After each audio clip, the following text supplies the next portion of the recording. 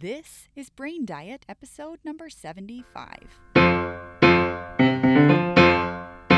I'm Taylor Ann Macy, and you are listening to Brain Diet, where we feed your brain good information. What's up, everybody? Welcome back to the podcast, episode number 75. That's a lot of episodes. If this is your first episode, welcome. I'm so glad you're here. And if you are a returning listener, thank you so much for coming back and listening to another episode. For those of you that are new, my name's Taylor Ann, and I am a life coach. And on this podcast, I teach you about your brain and about how your brain relates to life. So that's pretty all-encompassing, but it's stuff that we aren't really taught anywhere else, and it's stuff that has been so invaluable in my own life and in that of my clients. And so I have so much fun being able to produce this podcast and share things that I think are interesting and helpful when it comes to mental and emotional health. So speaking in terms of mental and emotional health, today we are talking about why we cry. I encounter clients on a pretty regular basis who will cry during sessions. I myself am a very regular crier, if you will. And I think that it's really interesting because without fail, most people that cry in front of me, I think this is pretty typical for most people in general, it's usually followed by, "I'm so sorry." Like there's an apology that follows when someone starts to cry. And I wanted to break that down a little bit because I think it's a really interesting idea that we feel the need to apologize when we are crying. And I think that it comes from the idea that crying or the feeling of crying, it does feel very vulnerable and it is very real. Crying is a very real and raw thing to be doing. And so sometimes people believe that that is something to apologize for, that vulnerability is something to apologize for. I think there is a lot of dialogue about this, about increasing our vulnerability, but I wanted to dive into it a little bit more in this episode, not for the sake of saying to you, hey, be more vulnerable, but just to give you some understanding about why we cry and then to use it and decide the level of vulnerability that you want to be at any different stage of your life or at any different place in your life. So if we ask why we are apologizing, I think it's because of what we make the tears mean. When we cry, we make it mean that we have a lack of control, or perhaps that we are weak for crying, or that something has gone wrong because we are crying. But crying physiologically is an automated response. It is something that happens automatically from a number of different stimuli that might cause this to happen. So physical pain can cause tears. Tears also serve the purpose of cleaning out our eyes if we have something stuck in them. Sometimes if we are cutting onions, we start to cry, right? This is all in the realm of automated responses. Sometimes when we're really tired, we cry. I know that's not true for me, but for my husband, Ben, when he gets really tired, he tears up. I want to talk today about the context of crying in relation to emotions, which still is an automated response, but I think that's the place where people have difficulty making it mean something useful. When people cry because of emotions, that's when they make it mean, oh, they have a lack of control, or oh, they're weak, or maybe we think those things about ourselves, right? So when you think about crying, I believe that it is how our body handles certain emotions. There are certain sad emotions that people cry over. There are certain happy emotions that people cry over. There are certain elements of surprise when people cry. There is a whole spectrum of emotions that people will cry in response to. I think that tears happen as a reflection of the intensity of an emotion. I think of our bodies as a space to process the vibrations of emotions. I teach that emotions are vibrations within our bodies. They are things that we feel. And sometimes when the space of our body is inadequate to process these vibrations all the way through, when emotions are especially intense, that it's kind of like it's just overflowing in the form of tears, right? Crying is the way that our body processes and regulates emotions. When the intensity is too strong to be able to vibrate all the way through in our physical bodies, then it can tend to overflow through the form of tears. I mean, I think it's kind of funny, overflow tears. I mean, it's not literally overflowing, but you kind of get the gist, right? It is the way that our body regulates these vibrations that are passing through at any time. So I really like to neutralize crying in this way. I like to neutralize it in myself so that when my body needs to regulate in this way, it won't be inhibited. So if I feel the tears coming, I kind of just let that bucket overflow without panicking or trying to choke it back down, because that just makes it worse. Now, I will talk later in this episode about ways that you can avoid crying in situations that perhaps you don't want to cry in. I know that we don't want to just be going around being vulnerable all the time. I think there are places for it that are varying depending on our individual preferences, right? And so there are things we can do to help ourselves not cry when we don't want to, but there are also things we can do to help ourselves cry when we do want to. And so I have found that when I am in a space where I feel safe to do so, then I allow that to just overflow. And there are times in public where I still allow it too, but it is a very personal choice, and it's something that you can exercise some control over if you want to. Some people are more inclined to cry than others. And again, I think that just speaks to the individuality of a person's body and the way that their body regulates everything. For someone like me, I cry almost every day, and it does come from the whole spectrum of emotions: sadness, happy, overwhelmed, music. I mean, those are emotions and subjects. There are so many different reasons why I might cry. And it's something that I really like. I like to allow my body to do that. And for me, most of the time, it feels very cleansing to be able just to allow for that. I was reading an article that was talking about the primal purpose of tears. I mean, as long as humanity has been around, we have cried. And they brought up the phrase in this article of a cry for help.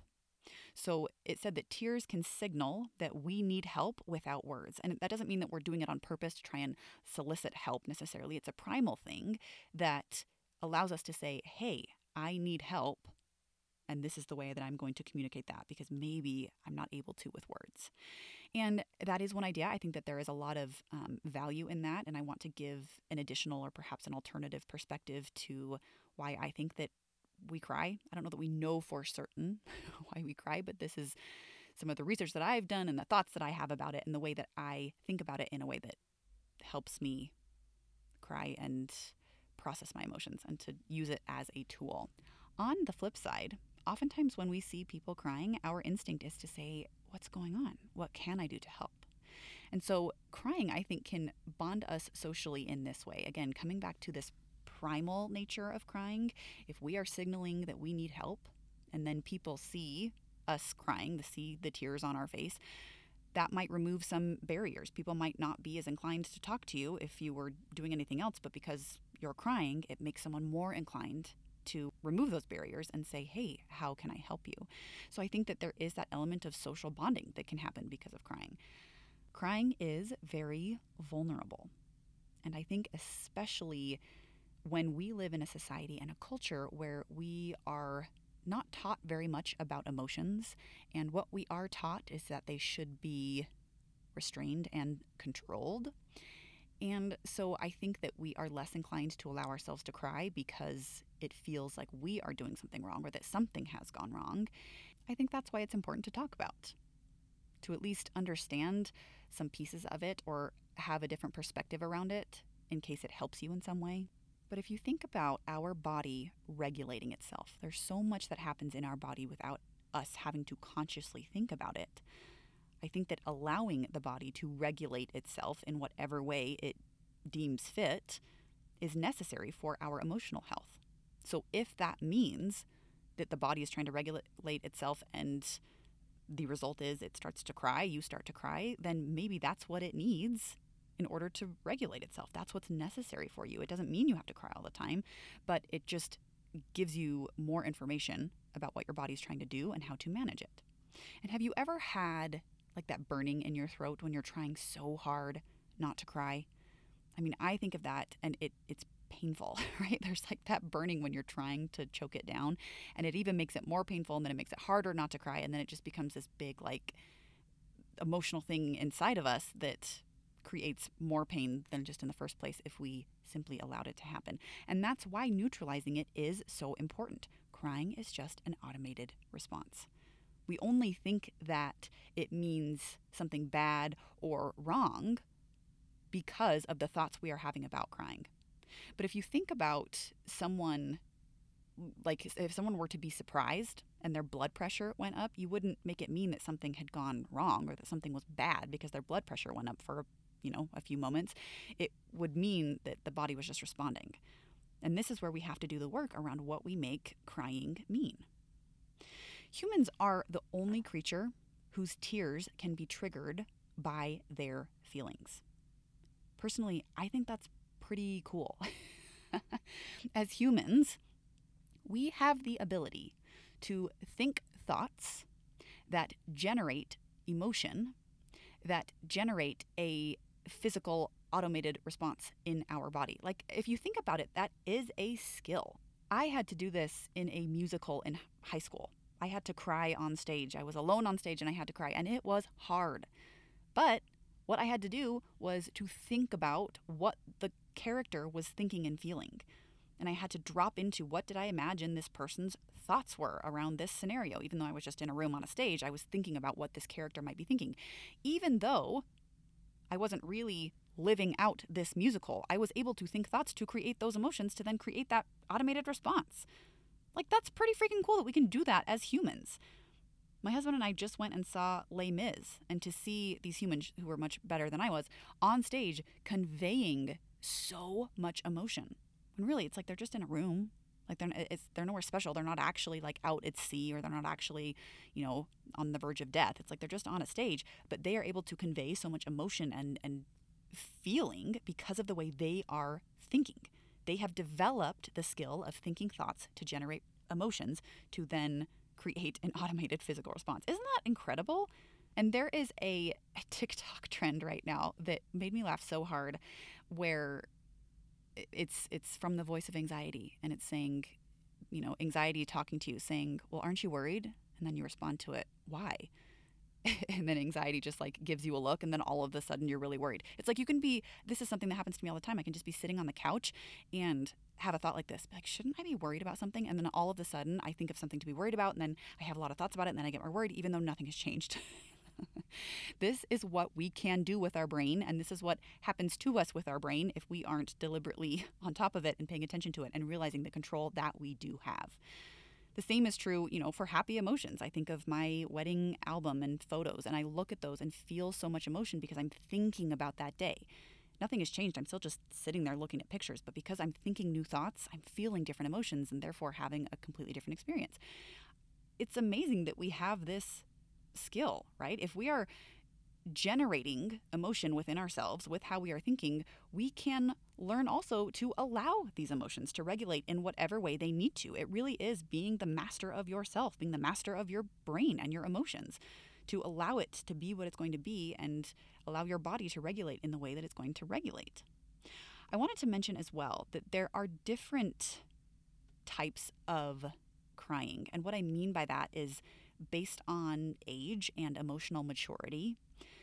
Infants cry to communicate. They cry when they are hungry, they cry when they are uncomfortable, and sometimes they cry for no apparent reason, but it is the only way that they have to communicate. This is not the same as what I'm describing to you so far. That's a whole separate thing. Also amazing that we are just born with that ability to be able to communicate even though we can't communicate. And then as infants grow into toddlers and young children, the crying serves a different purpose. And I think that in young children, experiencing vibrations of emotions can either be A, too large for their small bodies, and B, just completely too intolerable because it's not something that they are accustomed to feeling. And so, because of this, their body is trying to regulate these emotions that it's experiencing. And that can be through crying. And I know with toddlers, my kids, especially kids that are, young ish, can be very loud and extreme moments of tears and tantrums. And I think that looking at that as a parent, for me to be able to say, yeah, I get it.